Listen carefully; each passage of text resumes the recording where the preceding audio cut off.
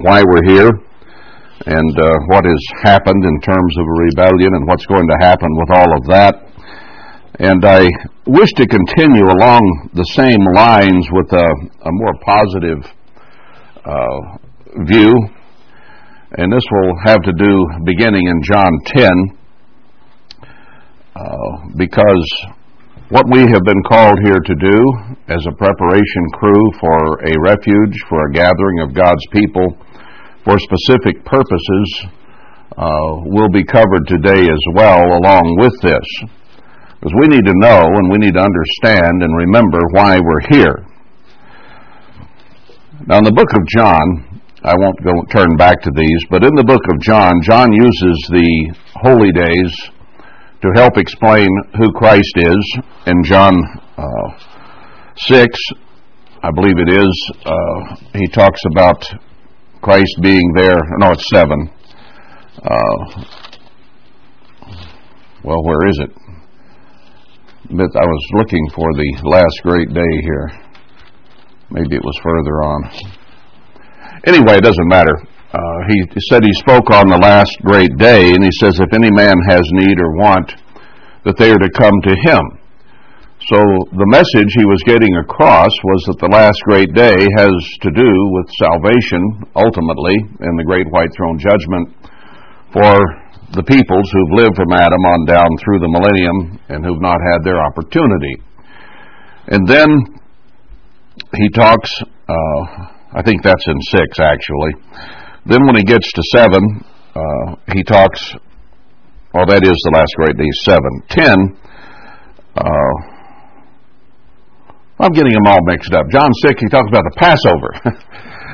Passover was where he talked about how he was the bread of life and how the Passover has to do with him, and therefore he is the opportunity for salvation that comes through his death and resurrection and through his life and the forgiveness of our sins. Then in 7, he again uses the feasts and uses the last great day when Christ was there to describe the time when those people will have opportunity at salvation. Then we come to chapter 10, which is the object for today, or at least the starting point.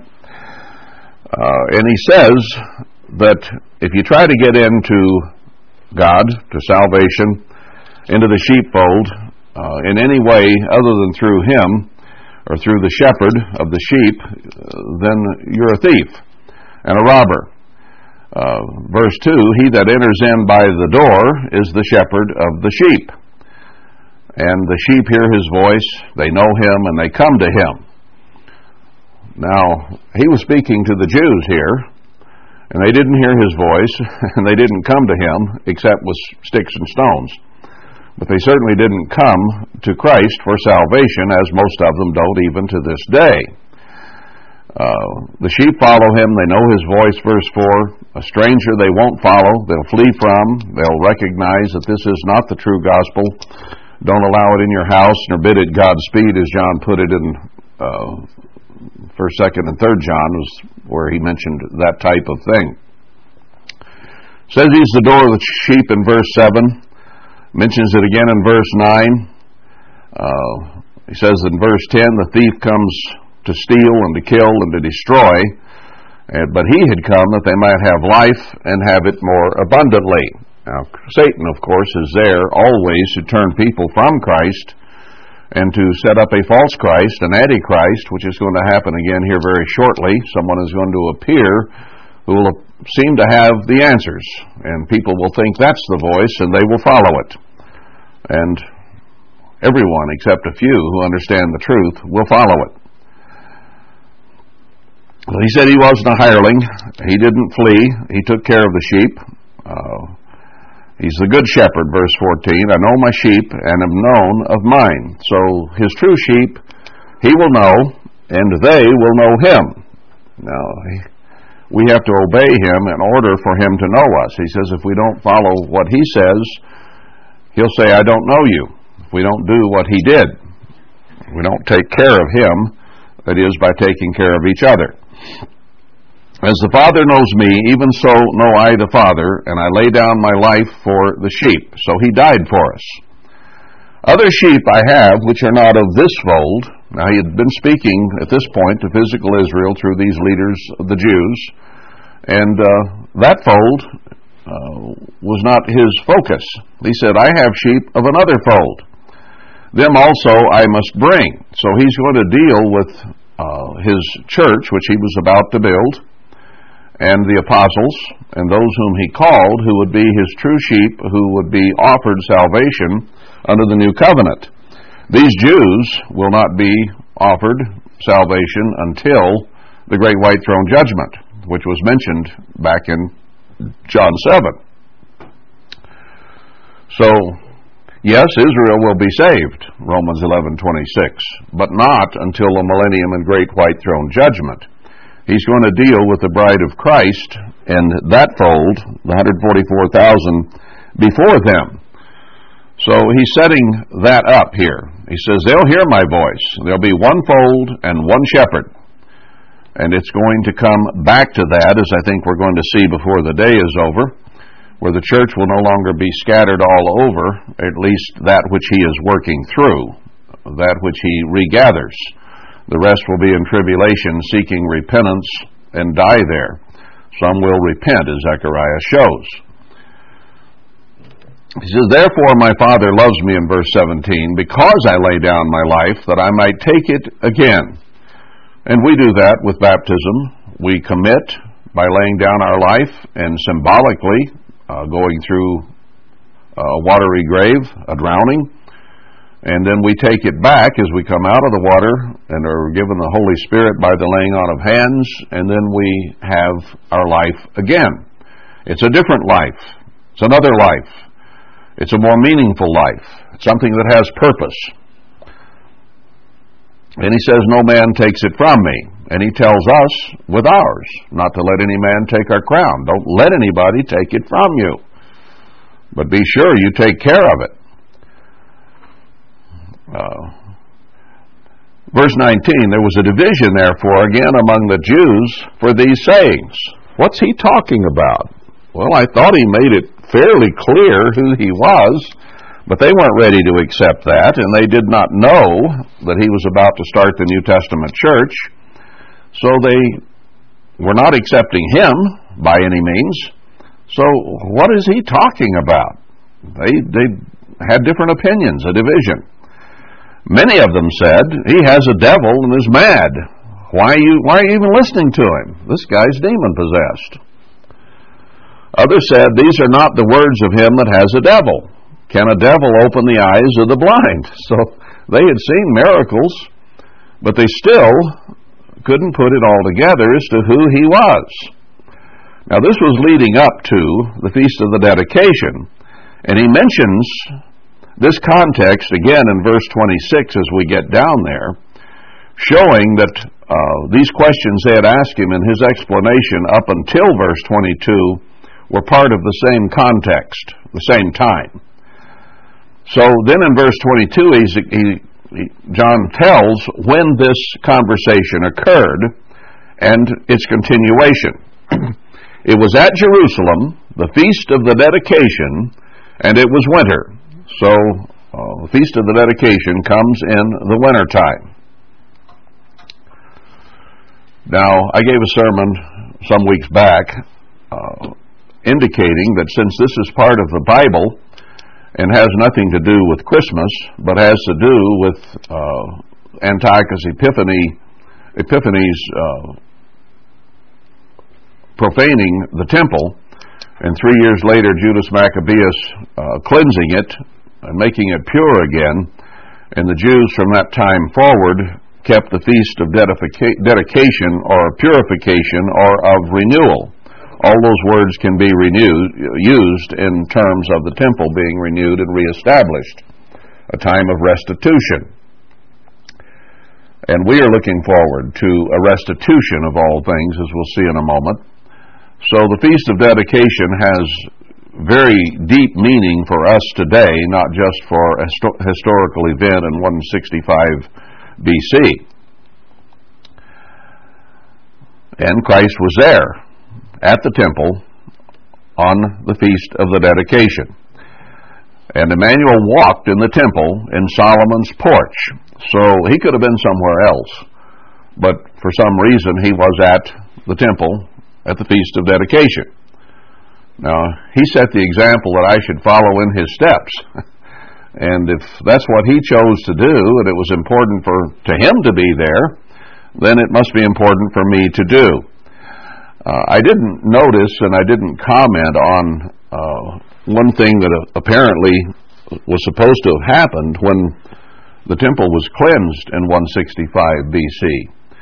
And that is that when they got the temple all cleansed and purified and went through all the rituals that are needed in order to do it as God would have had it done, they were going to light the candelabra. And there was only enough oil for one day. And they says, well, what are we going to do? And they sent for more oil. And this is a story that is told in the book of Maccabees about that time. It's not in Scripture, but it's part of the history of the Jews and what they say happened, and perhaps it did.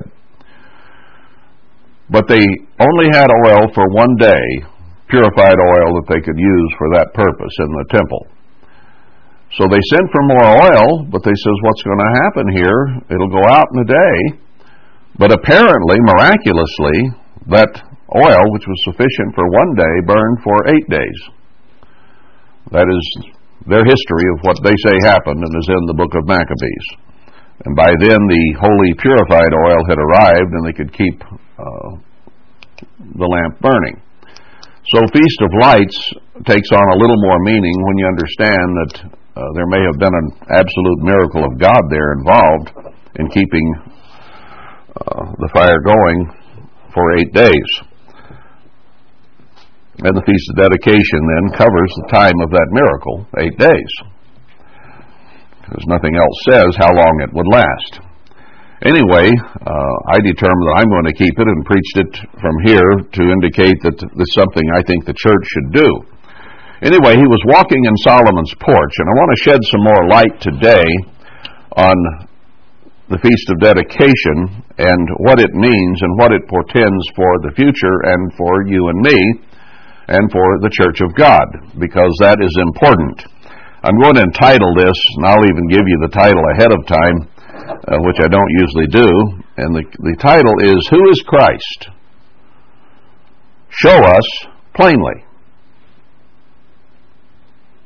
Now let's go on, and I'll show you why I titled this that. So he was walking in Solomon's porch, verse 24, Then came the Jews round about him and said to him, How long do you make us to doubt? In other words, you just explained to us about the shepherd and the sheep, and we didn't get it. How long do you make us doubt? If you be the Christ, tell us plainly. Make it so clear that even we can understand, if you put it in that context. Now, they thought they were pretty smart. They didn't think they had the problem. They thought he did. But as usual, it's usually us that have the problem. Always, it is not Christ. If you be the Christ, tell us plainly. Now, this was at the Feast of the Dedication. Emmanuel answered them, I told you, and you believed not. The works that I do in my Father's name, they bear witness of me, but you believe not, because you are not of my sheep, as I said to you. I just told you I have sheep, but you're not some of them. My sheep hear my voice, and I know them, and they follow me. So he really repeats what he had just told them. And they still hadn't gotten it, didn't understand, or perhaps rebelliously wouldn't understand. And I give to them eternal life, and they shall never perish, neither shall any man pluck them out of my hand. Now, is that pretty plain? Who can give eternal life? Only Christ from the Father. My Father, which gave them me, is greater than all, and no man is able to pluck them out of my Father's hand. I and my Father are one. How plain do you get? What was their reaction? Then the Jews took up stones again to stone him. Tell us plainly. Okay, so I'll tell you plainly. Now what are you going to do? We're going to stone you to death. We're not going to believe you. We're not going to follow you. We're not going to accept that you're the Christ that can give eternal life. We're expecting a conquering hero to come, not some baby that grows up in Nazareth. So Emmanuel answered them, Many good works have I showed you from my Father. For which of those works do you stone me? Now I find this is interesting. He came, he did miracles, he did great works, he helped here, there, and everywhere, and they didn't get it. Wouldn't get it. Now keep that in mind as we fast forward through this sermon. The Jews answered him, saying, For a good work we don't stone you, but for blasphemy, because that you being a man make yourself God. Oh, they finally get it. You're saying you're Christ. You're God. Well, we don't buy that. Well, you asked, didn't you? I told you. You don't like it. Is that going to happen again here in the end time? Is Christ going to show his hand and who he is and where he is and what he's doing? And they won't accept him? He answered them, Is it not written in your law? I said, Even you are gods. If he called them gods to whom the word of God came, and the scripture cannot be broken. In other words, he's not saying you are already God, but you have that potential. You're children of God through creation, and you have opportunity to be spiritual sons of God. He didn't explain all that, but he quoted that from the Psalms. Say ye of him whom the Father has sanctified and sent into the world, you blaspheme? Because I said, I am the Son of God? I'm telling you, God sent me here. Now, Christ didn't always answer plainly. He spoke in parables so they wouldn't understand. But they asked for a plain, straightforward answer, and boy, are they getting it. I came from God. I am the Son of God. If I do not the works of my Father, then don't believe me. But if I do, though you believe not me, believe the works. If you can't accept who I am, at least accept the works. Well, they'd had some confusion above here and saying, well, how do these miracles happen then? We're confused. Well, he said this should remove the confusion. If you're not going to believe it when I tell you I'm God, then believe what I'm doing. They didn't believe that either. That the Father is in me and I in him. Therefore they sought again to take him, but he escaped. They wanted to kill him. Tried again. He escaped. And he went beyond Jordan and so on. So the point is, the people around him did not know who he was. They didn't know the true God. They did not know the true Christ. And they said, show us who you are. And then he told them very plainly, and then pointed to his works to prove it. And they didn't accept that either. We have a world today who does not know the true Christ, and even the ones who use the name of Christ do not obey the things that he said and don't do as he did, and they are not true Christians. They are not Christians at all. They are worshiping they know not what.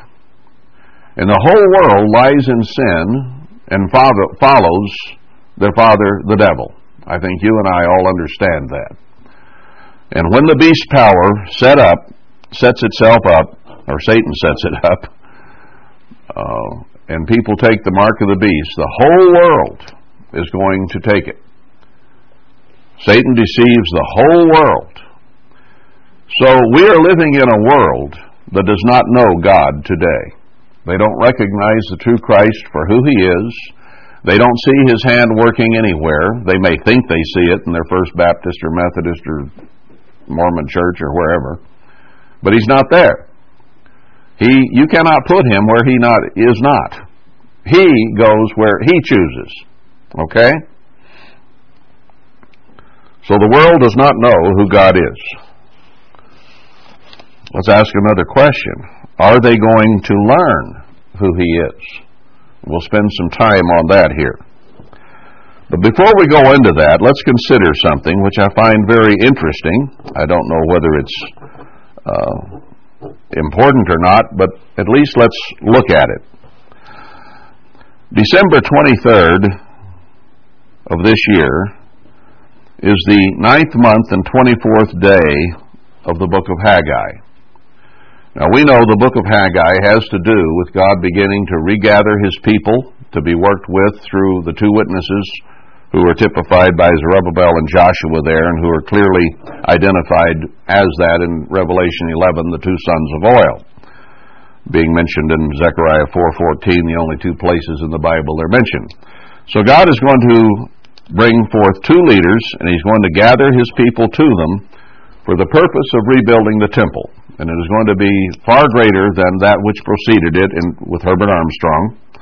And there'll be old men old enough to have seen the former temple and will see the latter temple in its glory to compare. So it's clearly talking about this end-time eras of the church, Herbert Armstrong being the former temple and the last one then being the latter temple. Now the timing of this year, to me, is very interesting. Last year, the 9th month and 24th day fell about January 4th, early part of January anyway. And I looked it up this morning just out of curiosity. Next year, the 9th and 24th falls about the 12th of December, give or take a day depending on what time the sun sets on the heavenly calendar, but about the 12th of December. And about the 30th of December in 2018, and in 2019, about the 20th of December. So it varies. It can hit early December depending on when the new moon is after the Passover and the 9th month starts. It can be early in December. It can be even early in January or anywhere in between depending on how the heavenly calendar falls. So last year it was in January. The next 3 years after this year it will be at odd times in the month of December. Now interestingly, December 23rd this year is the 9th month and 24th day, and God says, from this day and upward will I bless you, in the year in which He's talking about, okay? We have not determined at this point which year that will be, but it seems to be a day that He will begin to bless. Well, the Feast of Dedication is the 25th day of the 9th month was when it was started. Now this year, according to the heavenly calendar at least, that falls on December 24th. The Jews are keeping a day late this year. They postponed. So the 25th is the beginning of their Feast of Dedication, which happens to coincide with Christmas. But according to the heavenly calendar, it's a day before, on the 24th. I find it interesting that this year, December 23rd, is the 9th month, 24th day. December 24th is day one of the Feast of Dedication and goes on for 8 days. Now, another interesting item there is that the Feast of Dedication starts on the weekly Sabbath and ends on the weekly Sabbath. Now, I've often considered that when God begins to do some miracles and so on with His church, what better day to do them than the Sabbath day? That's when people are gathered together. When He began to really truly bless the early New Testament church, He did it when they were all gathered together, at that time on Pentecost, because it had a special meaning. But His hand was shown on a holy Sabbath. And I have always thought that that might indeed be true when He begins to bless the end-time church and begin the rudimentary beginnings of the gathering.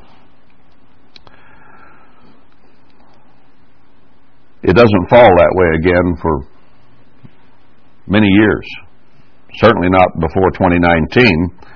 And when will it again be the day before dedication? Because it goes through about a 30-day cycle. It can happen any time and it can happen any day. This year it happens the day after the 9th and 24th, and it happens on a Sabbath, the Feast of Dedication. Now, is that meaningful? Is it telling us something? I think there is that possibility, and I think that we should consider it, because that's an incredible way that lines up.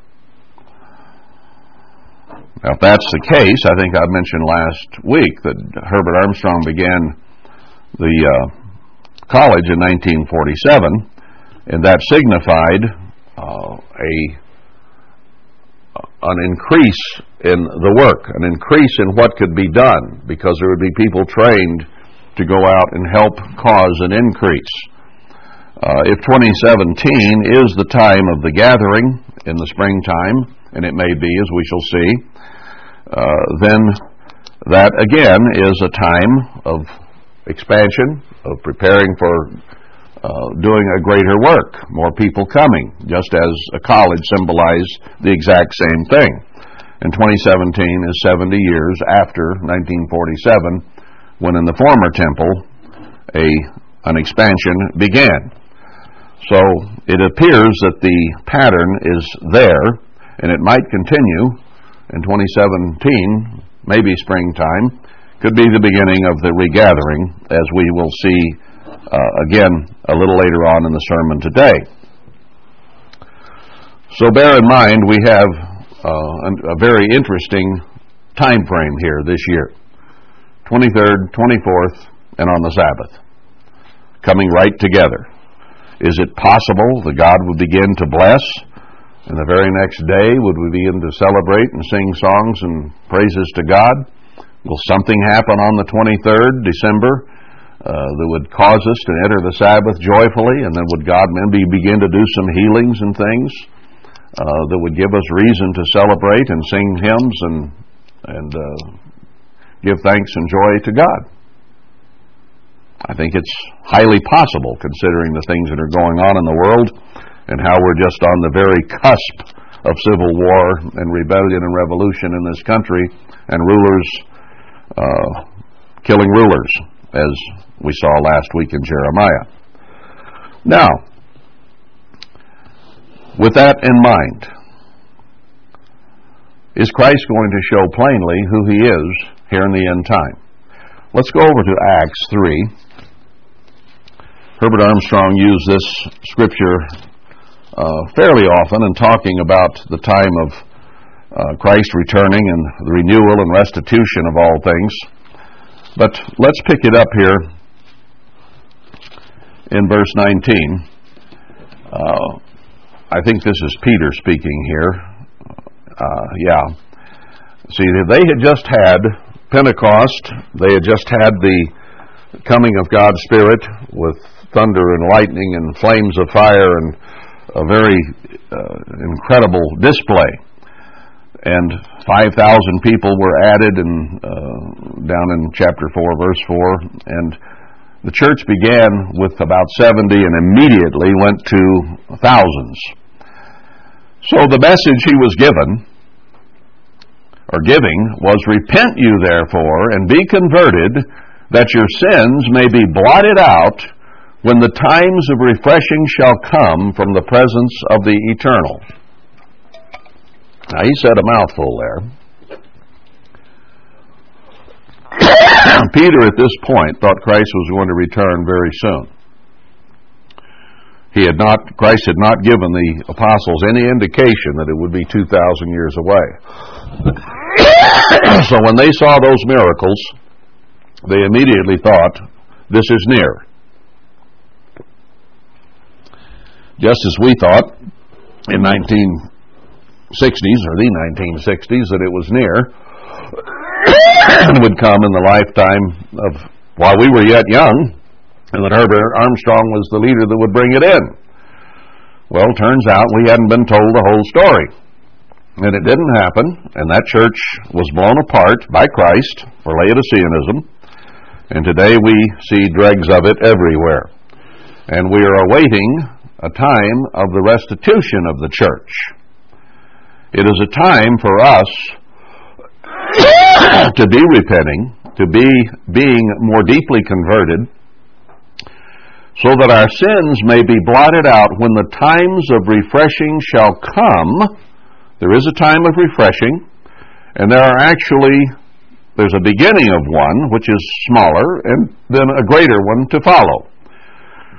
Christ is going to begin to restore His church in a very dramatic way, and then He is going to restore Israel at the beginning of the millennium in an even more dramatic way. So there is a beginning of restitution that continues and becomes even greater as it goes on as the millennium starts. But we happen to be living in a time of the beginning of that restitution. Is it possible it could start December 23rd and 24th of this year? I can't think of a better time that I can think of. Now, maybe God's thought of a better time, but that's the best time I can think of is the next 9/24. And a lot of us are getting old enough and sick enough that we certainly can't think of a better time than this year. So let's certainly consider that as a possibility. And we'll know in about 10 or 13 days whether that was true or not. But it's something we might ought to pray toward and ask God to intervene and to have mercy on us. And we'll see that a little later on some more.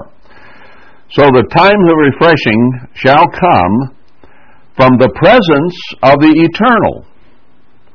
So Christ has to be involved and has to be there when this restitution starts, right? Does that mean He's had to come and the first resurrection has occurred? No. It's a smaller restitution, but believe me, He'll be there and He'll be involved, and we'll see that in just a moment. Anyway, going on down, he says, "And He shall send Emmanuel the Christ, which before was preached to you."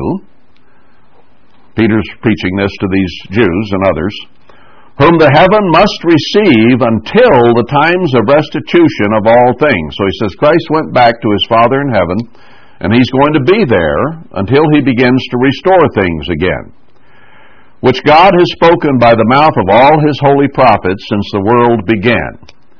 I ask you, was Christ there when Herbert Armstrong was studying the Sabbath? Was He there when He began to call Herbert Armstrong to teach him the truths? Of course He was. He was certainly there in spirit, opening the man's mind, showing him what needed to be done, showing him what his commission needed to be, and inspiring and helping him to get the job done and opening doors before him as they were needed to be opened. And those were opened at certain dates, and Herbert Armstrong used to refer back to those constantly. It was when this happened and when that happened and the next move forward, the broadcast, the college, the going into Europe and so on. And I equated those last week that they came up 70 years later and exactly what He's been doing with this little group. Each one of those events that happened in the earlier church are now happening right here. And our history shows that the pattern is exactly the same.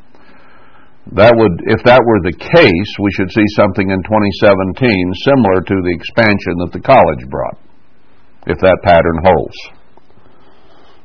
Now, I don't mean to sound like I'm boastful or I'm anything, because I'm not. I'm nothing. Can do nothing. But God works where God works. He works through the weak and the base, for that matter. And He has started to work here, and I believe He's going to finish it if we do our part. And that always is a contingency, as we will see here in a little bit. But He wasn't bashful about saying this is the work of God. And I don't know that we should be bashful either in saying this is the work of God. The Christ is here just like He was there. And if we don't feel that Christ is here, then we ought to be somewhere else. We need to go find Him, because He's going to be there when He starts to restore things. Which God has spoken by the mouth of all His holy prophets since the world began. Enoch, Noah, right on down. He's talked about this time of restitution that Peter is addressing through the prophets. Now, we have often said that the Bible was written for the end-time church. Peter thought he was in it. He thought the things of Joel were about to happen and were happening, but they were in a small pattern or a small type. And it's to come in far greater fulfillment later on, here in the end time. So it is being made very clear here that all the prophecies are about today. A lot of people say, well, that was all fulfilled way back then. No, all those prophets from the very beginning and down till today were talking about today. And Peter thought that that day had arrived mistakenly. It hadn't. It has now. For Moses truly said to the fathers, a prophet shall the eternal your God raise up, like you of your brethren, like to me. Him shall you hear in all things whatsoever he shall say to you. Now that was speaking of Christ, and he had just been there and just left. So Peter said, that's the one we're talking about. And it shall come to pass that every soul which will not hear that prophet shall be destroyed from among the people. And all the prophets from Samuel and those that follow after, as many as spoken, have likewise foretold of these days.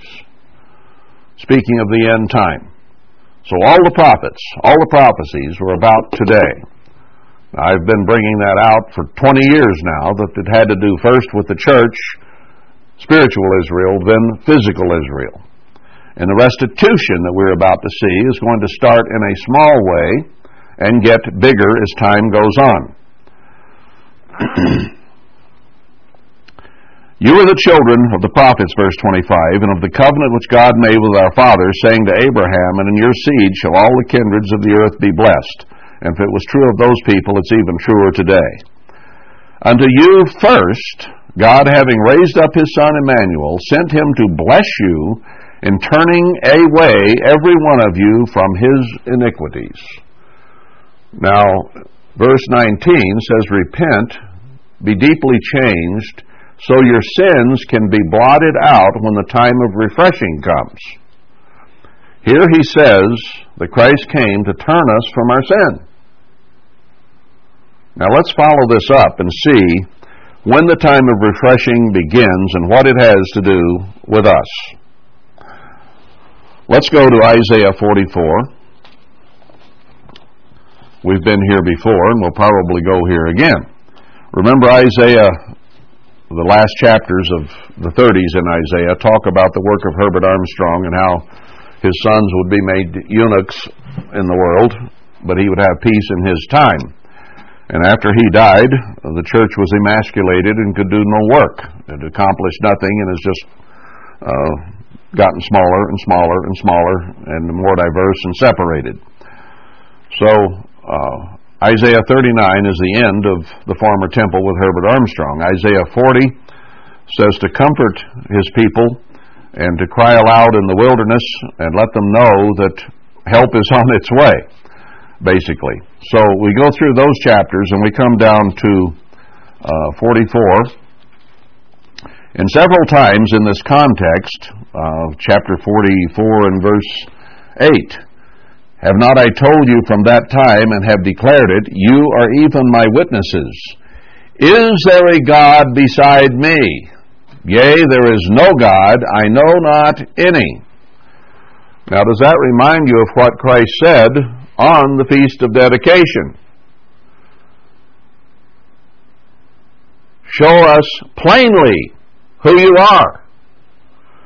They don't know him. You are my witnesses. He's speaking of the work that begins after Herbert Armstrong's is over.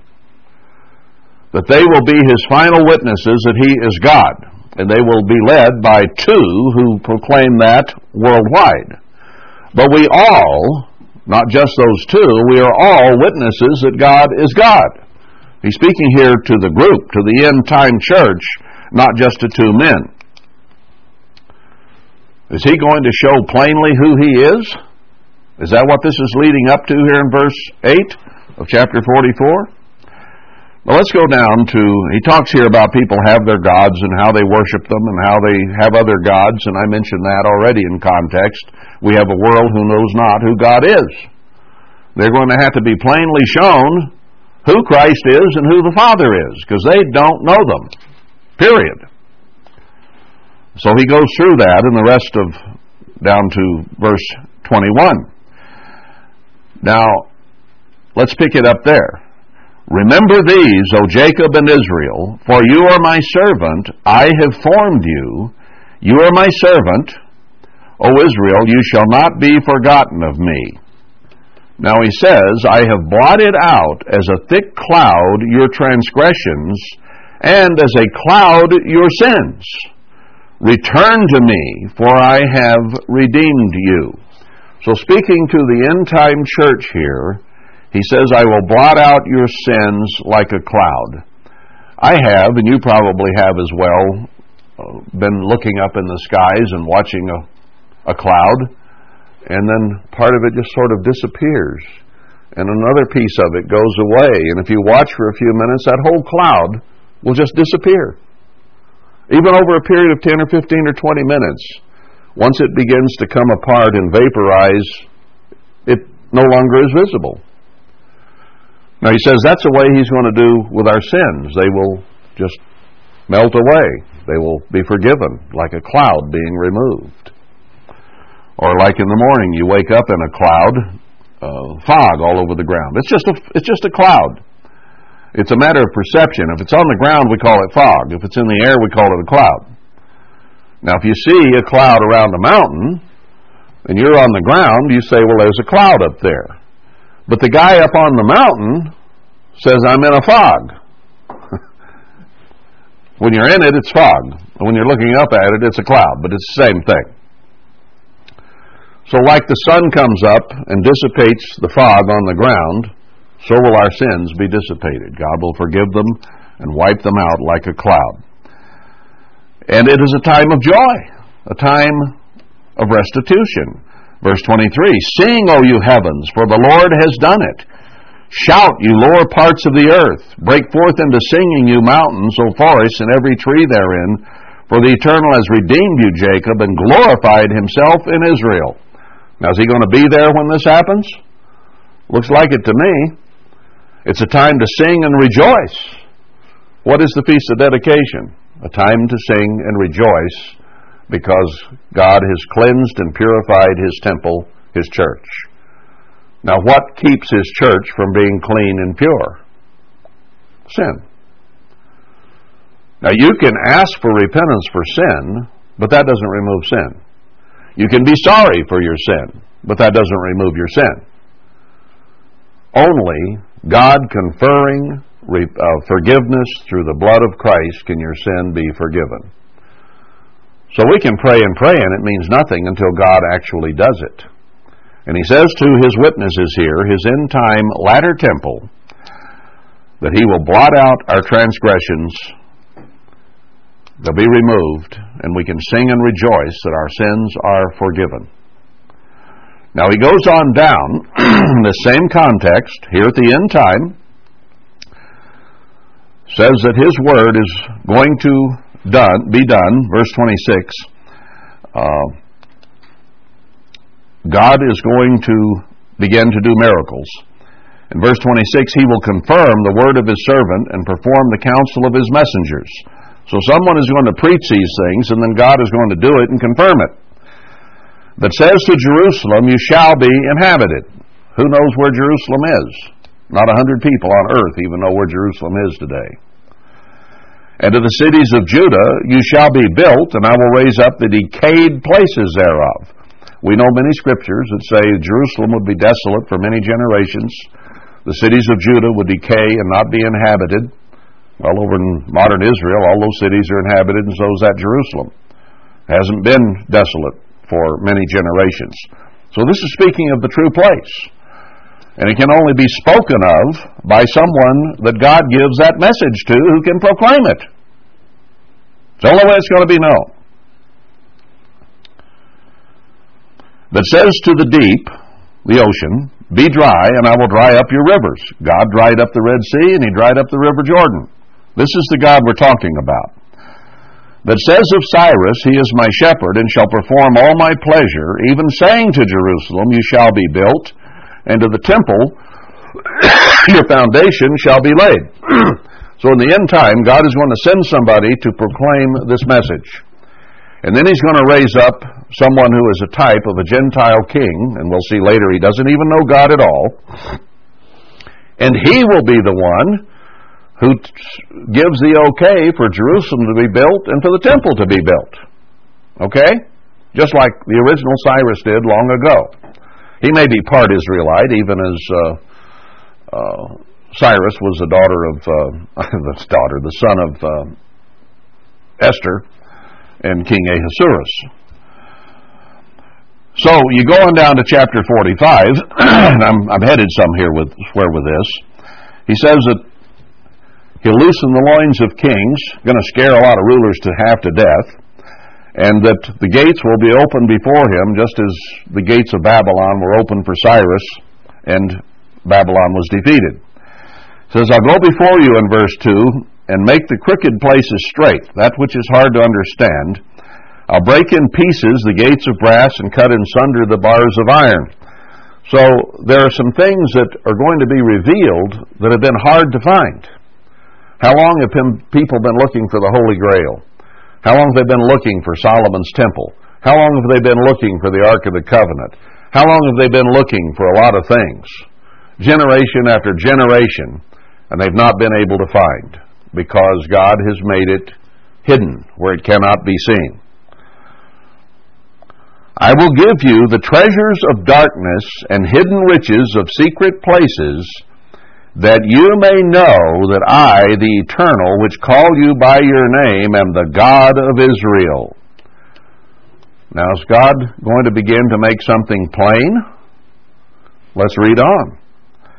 For Jacob my servant's sake. Now, this isn't for Cyrus's sake. This is for Jacob, spiritual Israel's sake. And Israel my elect. Now, who is elect other than His church? The Jews, the physical Israelites, are not God's elect. Only His church are His elect. I quote you the whole New Testament on that. So here He's talking about this man, who is a type of the ancient Cyrus, who is going to find the treasures of God for the purpose of His church, His elect. I have even called you by your name. I have surnamed you, though you have not known me. So whoever this man is that God shows this to for the benefit of His church is going to be someone who does not know God. Just as the Jews in the days of the Feast of Dedication did not know God. And they said, show us plainly who you are. Now Christ says here He's going to show this guy who He is. And He's the one that even gave him his name. Go back in the history of the man that I think is fulfilling this, and his ancestor was dropped into the lap of a French farmer, and no one knows what the surname was. So God attached a name to him, and that's an interesting story. I'm not going there today. Don't have time. It doesn't matter. I am the Lord, and there is none else. There is no God beside me. I girded you, though you have not known me. Says it again. Now here's the purpose. Verse 6. That they may know, not just as Cyrus, but that they may know from the rising of the sun and from the west, around the world, east to west, sun up to sundown, that there is none beside me. I am the Lord, and there is none else. Now, is He going to make it plain who He is? Sounds like it to me. Everybody on earth, as a result of these treasures that are going to be shown, is going to find out who God is. I form the light and create darkness. I make peace and create evil. I, the Eternal, do all these things. What's the context here? He is going to begin to shine light at a time when He is also creating evil. He is going to be turning Satan loose on this world with the beast and the false prophet to deceive it. And then He is going, while He destroys mankind through Satan, He is going to be showing light through His end-time witnesses, of which we can be included if we do our part. If we repent of our sins and are forgiven when the time of restitution occurs. The time of restitution is mentioned right here in Isaiah 44 when our sins are going to be forgiven. Now let's follow that up. Let's go to Zechariah 1. Here he's talking about the church and the 70 years that it went through from the time Herbert Armstrong was called until it began to be restored in 1996 with a new message in Zechariah 1. I'm talking and I can't find it, but I'll get there.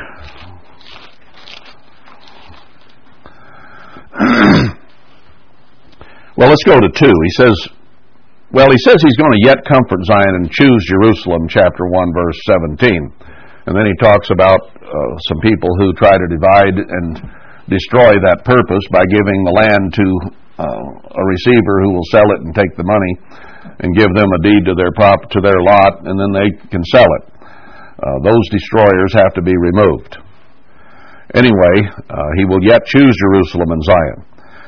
And then he sees a measuring line in chapter 2 and says that Jerusalem shall be inhabited as towns without walls for the multitude of men and cattle. It says in Isaiah 41, the same context of the latter temple, he'll raise up 7 trees in the desert, 7 churches. And then he talks about fleeing from the land of the north in verse 6, and how we're to deliver ourselves and go to Zion in verse 7, and you that dwell with the daughter of Babylon. And he says that group, that people, will be the apple of his eye. And he says in verse 10, sing and rejoice, O daughter of Zion. Did we just read that when our sins are removed? Sing and rejoice, for I come and I will dwell in the midst of you, says the Eternal. So Peter said Christ would be there in the time of restitution. He says, I'll come and dwell with you and be in the midst of you when I begin to do these miracles and when I begin to restore. And he says in verse 13, be silent, O all flesh, before the Eternal, for he is raised up out of his holy habitation. He's ready to go to work and show the earth plainly who he is. And part of that, and the beginning of that, may be the finding of his treasures. And then the removal of sin, and what happens when sin is removed. Blessing returns. Let's go to Zechariah 3 and see that. Here he's talking about one of the witnesses, Joshua. But let's go on down. He says he'll bring forth his servant the branch. That's the Zerubbabel in the end of verse 8. For behold, the stone that I have laid before Joshua, upon one stone shall be 7 eyes. Christ is the chief cornerstone of the church. He is going to come and set himself there to dwell with the church and with the end-time leaders in the gathering that he makes. I will engrave the graving thereof. I'll write on that, Christ says. And I will remove the iniquity of that land in one day. So he's going to forgive us and begin to restore us in one day. Just above here, it says in verse... where is it? Oh, the men will be men of signs and wonders in verse 8. So he's going to begin to do signs and wonders or miracles on the day that he forgives our sins. And we're clean and pure before him. In that day, says the Eternal of hosts, shall you call every man his neighbor under the vine and under the fig tree. Haggai says he'll bring peace in that day and prosperity. So he's talking about a time when he begins to intervene and restore, and to do that he must forgive sin and then begin to restore. And that's what Peter said. Repent and be converted, so when the time of refreshing starts, you might be included and be with Christ who's going to be there. We've just read when he's going to start restoring, and then he will be there. Okay?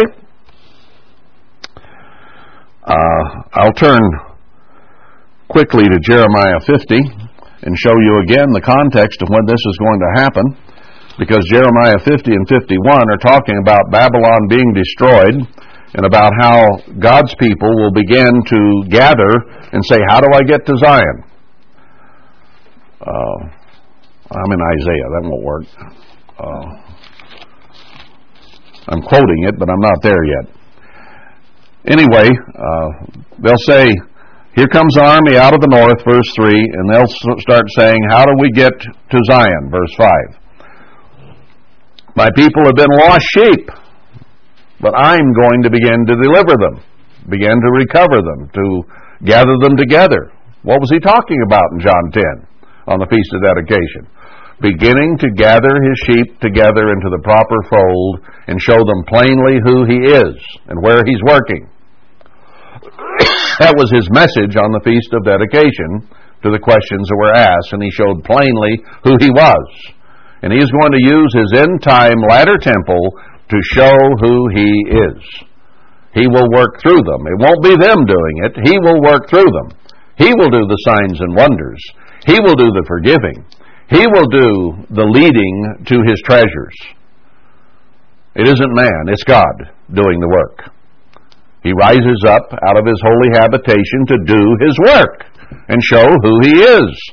He's got to show the whole world through his end-time church and the two witnesses who he is. That's the whole purpose of the whole thing, is to show who Christ is. Now, I was headed to verse 20. But the context is the northern army coming and God's people beginning to flee before it to Zion, to gather. In those days, verse 20, and in that time, says the Eternal, the iniquity of Israel shall be sought for, and there shall be none. His church will have been forgiven.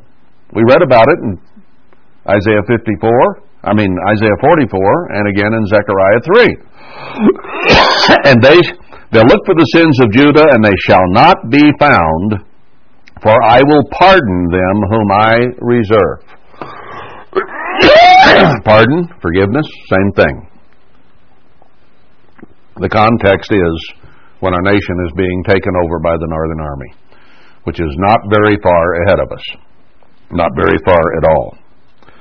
Now, let's see this tied in again, and we'll... Isaiah 52. I've got two more places I want to go, so hang with me here. We're not quite done yet. Isaiah 52. People ask me, well, when are the two witnesses going to get together? When are we going to see them together? And then every once in a while someone urges me, well, you need to talk to so-and-so or talk to somebody, and we need to see things change. We need things to move forward. And somebody asked me that, or told me that, not too long ago. And I've told that individual, I don't know how many times, it's right here in Isaiah 52, tells you when they're going to get together, what the circumstances will be, but they keep forgetting this. It isn't something man can do. Men can't go together and have a meeting and then show themselves up as that. It just doesn't work that way. This is God's work. It's something Christ does, not something men can get together and form a council and decide and do. It's something He does. Now here, the context in Isaiah 52 is, wake up, church, put on your holy garments. Well, what's in Zechariah 3? It shows Joshua there been given clean garments. What's a clean garment? It's one not spotted with sin. He says He'll forgive the sin in one day of that people. Here He says, put on your holy garments, the clean clothes. In other words, it signifies forgiveness. You don't have clean clothes, so you're forgiven. No more will the uncircumcised and the unclean come to you. God is going to have just, clean people, forgiven people. So get up. Don't let Babylon walk all over you anymore in verse 2. You've sold yourselves out, but you're going to be redeemed without money. That's through the sacrifice of Christ, verse 3. But you've been into captivity, and we are in the captivity of Babylon to this day. Those that rule over them make them to howl, verse 5. Is that the way our nation and our church is today? The nation is howling over the leadership it has, and the church is howling over the leadership it has. So it all fits, but church and nation. Therefore, verse 6, my people shall know my name. Is He going to show plainly who He is? Does the Feast of Dedication have anything to do with end-time prophecy? Therefore they shall know in that day that I am He that does speak. Behold, it is I. No question about it. It's going to be very, very plain. Tell us plainly, are you the Christ? Verse 7, how beautiful upon the mountains are the feet of him, one, that brings good tidings, that delivers this message, that publishes peace, that says there's going to be peace. Did we just read about the vine and the fig tree? Did Haggai say that in this place will I bring peace in chapter 2, verse 9? That brings good tidings of good. Comfort ye, my people. Make straight in the desert a highway. That publishes or talks about salvation. That says to Zion, your God reigns. There is a God who reigns over all. And he is about to be revealed to the peoples of the world, and he's about to be revealed to the church who don't know who he is either. Now, verse 8, not he, but thy watchmen, more than one. There's two that he has appointed overall as the watchmen. Shall lift up the voice. They're going to talk. With the voice together shall they sing. So it's going to be a time of joy and happiness when they begin to speak and sing. For they shall see eye to eye when. He tells us specifically when. The Eternal shall bring back or bring again Zion. When he begins to restore and have a time of restitution of the church. That comes in Haggai, where the two witnesses have the gathering that Christ stirs brought to them to build the temple. They will not see eye to eye. They will not get together and sing together until he turns it around. Now, how's he going to turn it around? We've already read that. By forgiving us our sins and beginning to bless us, as Haggai says. Then he says, he'll make bare, verse 10, his holy arm in the eyes of all the nations, not just the church. But when these two get together and begin to preach, it's going to show who God is to all the nations. Everyone. It will be a worldwide work. Make it plain to us who you are. Feast of Dedication. And all the ends of the earth shall see the salvation of our God. That doesn't mean they're going to be saved. They're going to see his people being saved. His elect. And then they will have their chance at the millennium or great white throne judgment and be saved then. So it's a time that begins with his latter temple and goes on through until the plan of salvation is finished. So the time of restitution begins. Peter thought it began at Pentecost with the church in that day. And in one sense it did. But the latter fulfillment will be far greater than that was. Then he says, depart you, go ye out from thence, touch no unclean thing, go out of the midst of her, go to Zion, be you clean that bear the vessels of the eternal. So he's going to uncover his vessels to this man Cyrus for the sake of the church, and the church will bear those vessels, and we had better be clean, holy, and righteous in order to qualify to carry them. Uzzah was not. He was qualified to carry it, but he wasn't qualified to take care of it. That's God's job. All right, then, chapter 53, it describes Christ in the Passover, and in 54, it says, lengthen the cords of your tent. People are coming. You're going to have people you couldn't even believe are coming. They'll break forth on your right and on your left in verse 3. Fear not, you shall not be ashamed. Your Maker is your husband, verse 5. The Lord of hosts is his name. Your Redeemer, the Holy One of Israel. He's going to make it clear who he is to his church. You've been called as a woman forsaken, but now you're going to be like a wife. For a moment I forsook you, but with great mercy will I gather you, verse 7. I hid my face from you, but I'm going to turn and be kind to you. And this is like the rainbow to me. It's going to happen. And then he says in the last verse of the chapter, their righteousness will be my righteousness, not their self-righteousness. Our own righteousness is filthy rags and worthless before God. So the two witnesses are going to come together when these miracles start. The vessels of God are going to be discovered. We must be clean in order to qualify to bear them. Now let's go to the book of Haggai, and let's see this all confirmed and encapsulated. Now, we already know that there will be people say it isn't time to build the temple, but it is. So God will raise up these two, put them together. We already just saw when they will be put together. And the remnant will gather to them. And we saw in Jeremiah 50 that will be just before this nation is destroyed as they run to Zion ahead of the northern army.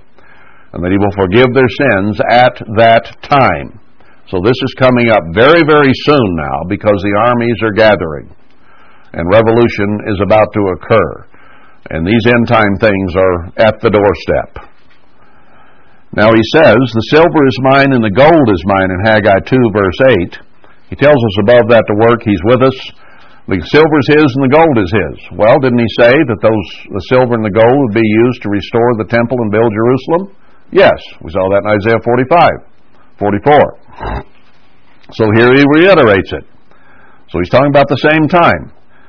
He also says it is a time in verse 7, verse 6, that He's going to shake the heavens and the earth and the sea and the dry land. So this is definitely talking about the end time, when the heavens are shaken, the day of the Lord.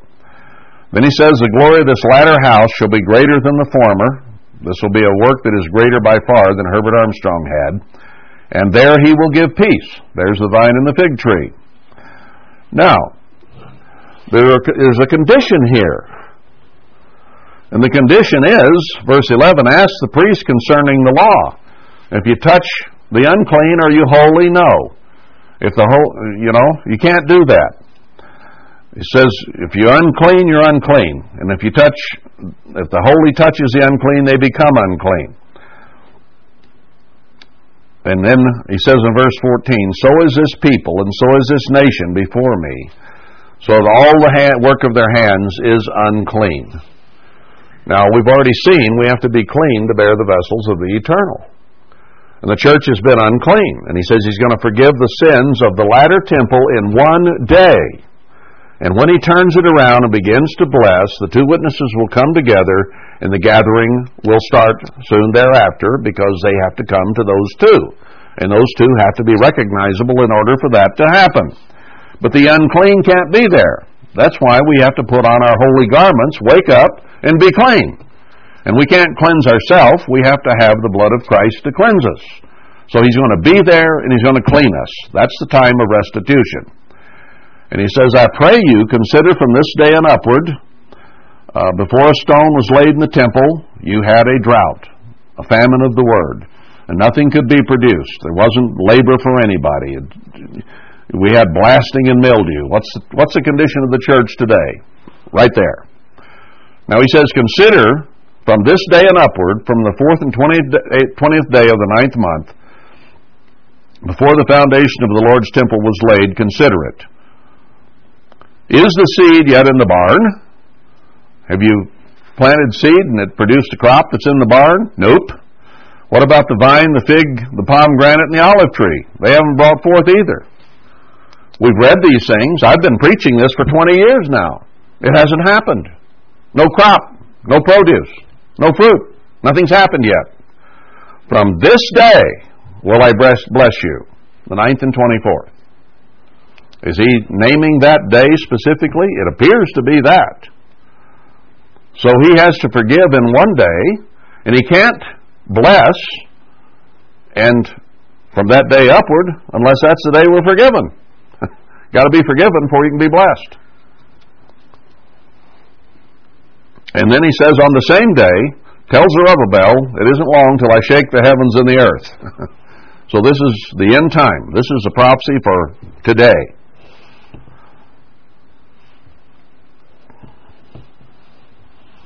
Now, I want to go one more place, and that's Daniel. Daniel 9.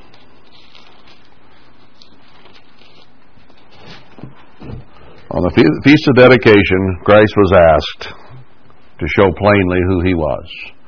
We've shown several scriptures, and there are more today, of when and how that is going to happen, that He is going to make plain to the church and the whole world who He is. 90% of the church will deny it. Only 10% remnant will come to build the temple. 90% of the church will deny, and 100% of the world will deny when He makes it plain who He is. Incredible. They'll follow the beast and the false prophet instead. They'll follow Satan, just as Adam and Eve did in the garden, and mankind has ever since.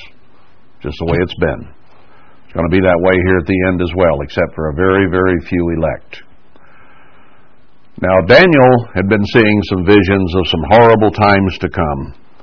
And we are in the end of days, and this book was sealed up until the end, and still some of it is enigmatical and hard to understand.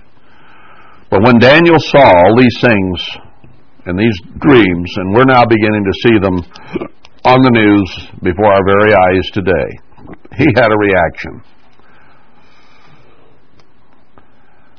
Chapter 9, verse 2. In the first year of his reign, I, Daniel, understood from reading the number of the years whereof the word of the Eternal came to Jeremiah the prophet, that he would accomplish 70 years in the desolations of Jerusalem.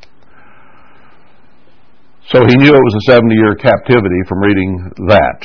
And he had been taken captive, and he was an old man now, and he realized the 70 years was up, and it was time for something to be done, for Judah to be released from Babylon and be able to go back and build the temple, which occurred shortly hereafter in ancient history. But in the end time, from the time God began the end time work until it came apart and He began to give freedom, again was 70 years. I went through that with you one time. From the time that the Word began to go forth there, and the church was organized in 1933. Became incorporated, was organized. 70 years later, we divided up this land and got organized to prepare a place for the remnant. That's a matter of record. It happened. So a new beginning started 70 years after the original organization. And then there are other things that have happened in 70-year increments since then that fit in. But what did Daniel do when he knew that this was occurring? Now, I believe that 70 years since Herbert Armstrong began Ambassador College, 2017 is 70 years. And a time of expansion appears to be just before us if that pattern holds. So we see the end of that 70 years upon us. Is it wrong for us to see that? Daniel saw it, didn't he? Is this correct? Is this the year? It very well may be. Now, I'm not going to go out here and say this is it and proclaim it, but I'm just presenting some stuff for us to consider. Now, when Daniel considered that, he did something. Now, we've read some scriptures today which indicate that these things, this time of refreshing, is going to come, and Christ is going to begin to work, and He's going to begin to reveal things. He's going to begin to forgive and to bless. But every time we read about it, He talks about sins being forgiven, and about uncleanness being there, and about how we need to put on the holy garments. So we have to address that as our part, right? To turn to Him. Let's read Daniel's prayer. Maybe we need to make this prayer our prayer. When he recognized the 70 years was done, and I think I recognize the 70 years is done. I set my face, verse 3, to the eternal God, to seek by prayer and supplications with fasting and sackcloth and ashes. And I prayed to the eternal my God and made my confession. Is it time to pray? Is it time to fast with sackcloth and ashes? Maybe so. It just occurred to me, I think we ought to fast next Sabbath. I think we ought to proclaim a fast for next Sabbath. That's the 17th. The next Sabbath is the 24th. The Feast of Dedication comes the day after the 9th and 24th. Is this the time? I'm going to fast next Sabbath. I'm not going to command it, but I'm going to say, what did Daniel do when he saw what was coming? And when he saw the end of the 70 years? He tells us in Jeremiah says, to seek Him with all our heart, mind, body, and soul, and when we do that, we will find Him. Is that what Daniel's doing here? Is he turning with fasting, sackcloth and ashes and prayer? Supplication, asking God, begging God, pleading God. That's what supplication is. I prayed to the eternal my God and made my confession. So he confessed to God. What did David do in Psalm 51? He confessed his sin to God and said, O Lord, the great and dreadful God. Daniel knew who God was. Do we? We better. We better. And he better know us. Because the rest of the world doesn't know God. Keeping the covenant, God is the one who keeps His covenant, and mercy to them that love Him, that is, those who obey Him, and to them that keep His commandments. Well, there he puts it. Love and obedience are the same thing. Same thing John said in 1st, 2nd, and 3rd John.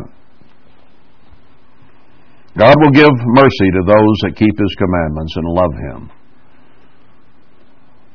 We have sinned and have committed iniquity, and have done wickedly, and have rebelled, even by departing from your precepts and from your judgments. Now Daniel was as righteous a man as lived. God lumped Daniel, Job, and Noah together and says these could only save themselves, as righteous as they were. But as righteous as Daniel was, he still had sin. He still recognized evil within himself. Neither have we hearkened to your servants the prophets, which spoke in the name of our kings, our princes, and our fathers, and to all the people of the land. Has the church hearkened when we've read Isaiah, Jeremiah, and Ezekiel, and the minor prophets to them? No. What about when we read Zechariah 1, who said, don't stone the prophets who are sent to you, in the context of Zerubbabel and Joshua in the end-time church? Those who are sent to give you a message. Don't throw rocks at them. Well, they're trying to get rid of me right now. So there you have it. O Lord, righteousness belongs to you, but unto us confusion of faces, as at this day. To the men of Judah and to the inhabitants of Jerusalem and to all Israel that are far and near, that are far off. Is our country in confusion and frustration and not knowing what to do politically and in every other way? Is the church in confusion and not knowing what's going on? Yes, they are. To all the places you've driven them because of their trespass that they have trespassed against you. This prayer is for us. It's written for today. Daniel was one of the prophets that wrote to us that we read about, that Christ talked about, and John talked about. O Lord, to us belongs confusion of face, to our kings, to our princes, our fathers, because we have sinned against you, from head to foot. Isaiah said, from the top of the head to the sole of the foot, we're sick. To the Lord our God belong mercies and forgivenesses, though we have rebelled against Him. We're pleading for mercy here. We're pleading for forgiveness, because we have no way to justify ourselves, brethren. We're all sinners. We all sin every day. We need help. That's what He's asking for here. He saw all this horror coming, so he began to fast and pray. Neither have we obeyed the voice of the eternal our God to walk in His laws, which He set before us by His servants the prophets. Have we been trying? Yes, we have. Have we accomplished it perfectly? No way at all. And any sin will kill you. Any sin is a spot on your garment. We need to be forgiven. Verse 11, Yea, all Israel have transgressed your law, even by departing, that they might not obey your voice. And if you don't obey Him, you don't know Him, He said. Therefore the curse is poured upon us. Has the nation been cursed? It is being and is about to be cursed violently. The church has already been cursed violently, and the nation is not far behind. It is written in the law of Moses, the servant of God, because we have sinned against him. And he has confirmed his words, which he spoke against us and against our judges that judged us by bringing evil upon us, a great evil. Well, he had sent them into captivity. And we've been in the captivity of Babylon since the day we were born. And we are only beginning to be sprung. God gave us the first beginning of springing from that in 2003 when this land was divided up and we began to organize to be a part of what God is going to do. And I hope that we succeed in being part of that. But the church has had great evil brought upon it, been scattered and spewed out. When you're part of vomit, I'd say evil has been done against you. For under the whole heaven has not been done as has been done upon Jerusalem.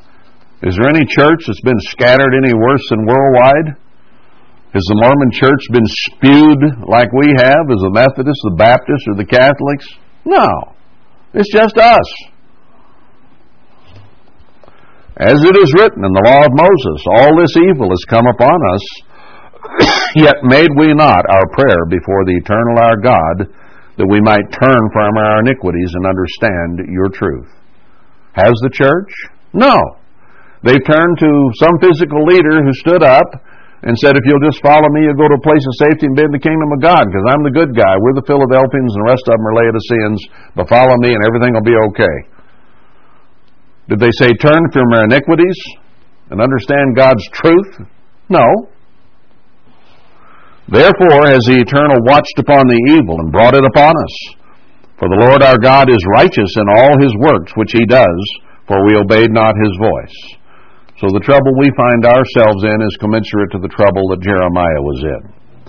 And now, O Lord our God, you have brought your people forth out of the land of Mitzrayim with a mighty hand, and have gotten you renown, as at this day we have sinned, we have done wickedly. He says, we need saving just like you saved Israel out of captivity in Mitzrayim. He said he's going to make the captivity in Mitzrayim and the deliverance look like nothing by comparison. I forget where that verse is. I think it's in Isaiah. It'll make us forget Egypt and the Red Sea. This end-time deliverance is going to be so great. Verse 16, O Lord, according to all your righteousness. Didn't he say in the end of Isaiah 54, our righteousness won't get it, but it's got to be his righteousness. All your righteousness, I beseech you, let your anger and your fury be turned away from your city, the church, your holy mountain, because for our sins and for the iniquities of our fathers, Jerusalem or the church and your people are become a reproach to all that are about us, held in disrespect, disregard, those fools that follow Armstrong.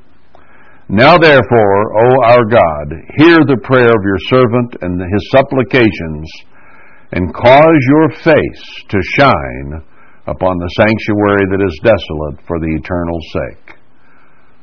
His church is his sanctuary, and it's desolate. And he said he's going to bring it to Zion and turn his face upon it and shine upon it once again. He says there later in Isaiah that we're like a woman trying to bring forth a child, trying to give birth, and all she can do is pass wind. She strains and farts, to use a blunt term. That's all we're able to do. That's all she's able to do. Of myself, of ourselves, we can do nothing. Pass gas. That's all we're good for. It has to be God that brings forth the birth. O my God, incline your ear and hear. Open your eyes and behold our desolations, and the city which is called by your name, his church, the church of God. For we do not present our supplications before you for our righteousness. We don't have any. All our righteousnesses are as minstrel cloths. But for your great mercies. That's our only hope, is his great mercy. O Eternal, hear. O Eternal, forgive. And one day, as a cloud that passes away. O Eternal, hearken and do. Defer not for your own sake. O my God, For your city and your people are called by your name. End of his prayer. And God answered. Gave him a vision of how things would change. Now what about us? It's time to fast. It's time to pray. It's time to supplicate, because we see ourselves in danger of destruction. And the nation is about to be destroyed as well. So supplicate that God deliver us, that He forgive our sins and turn His face back to us and do His work through us. He's given us the opportunity. Now we need to do our part, and He will do it.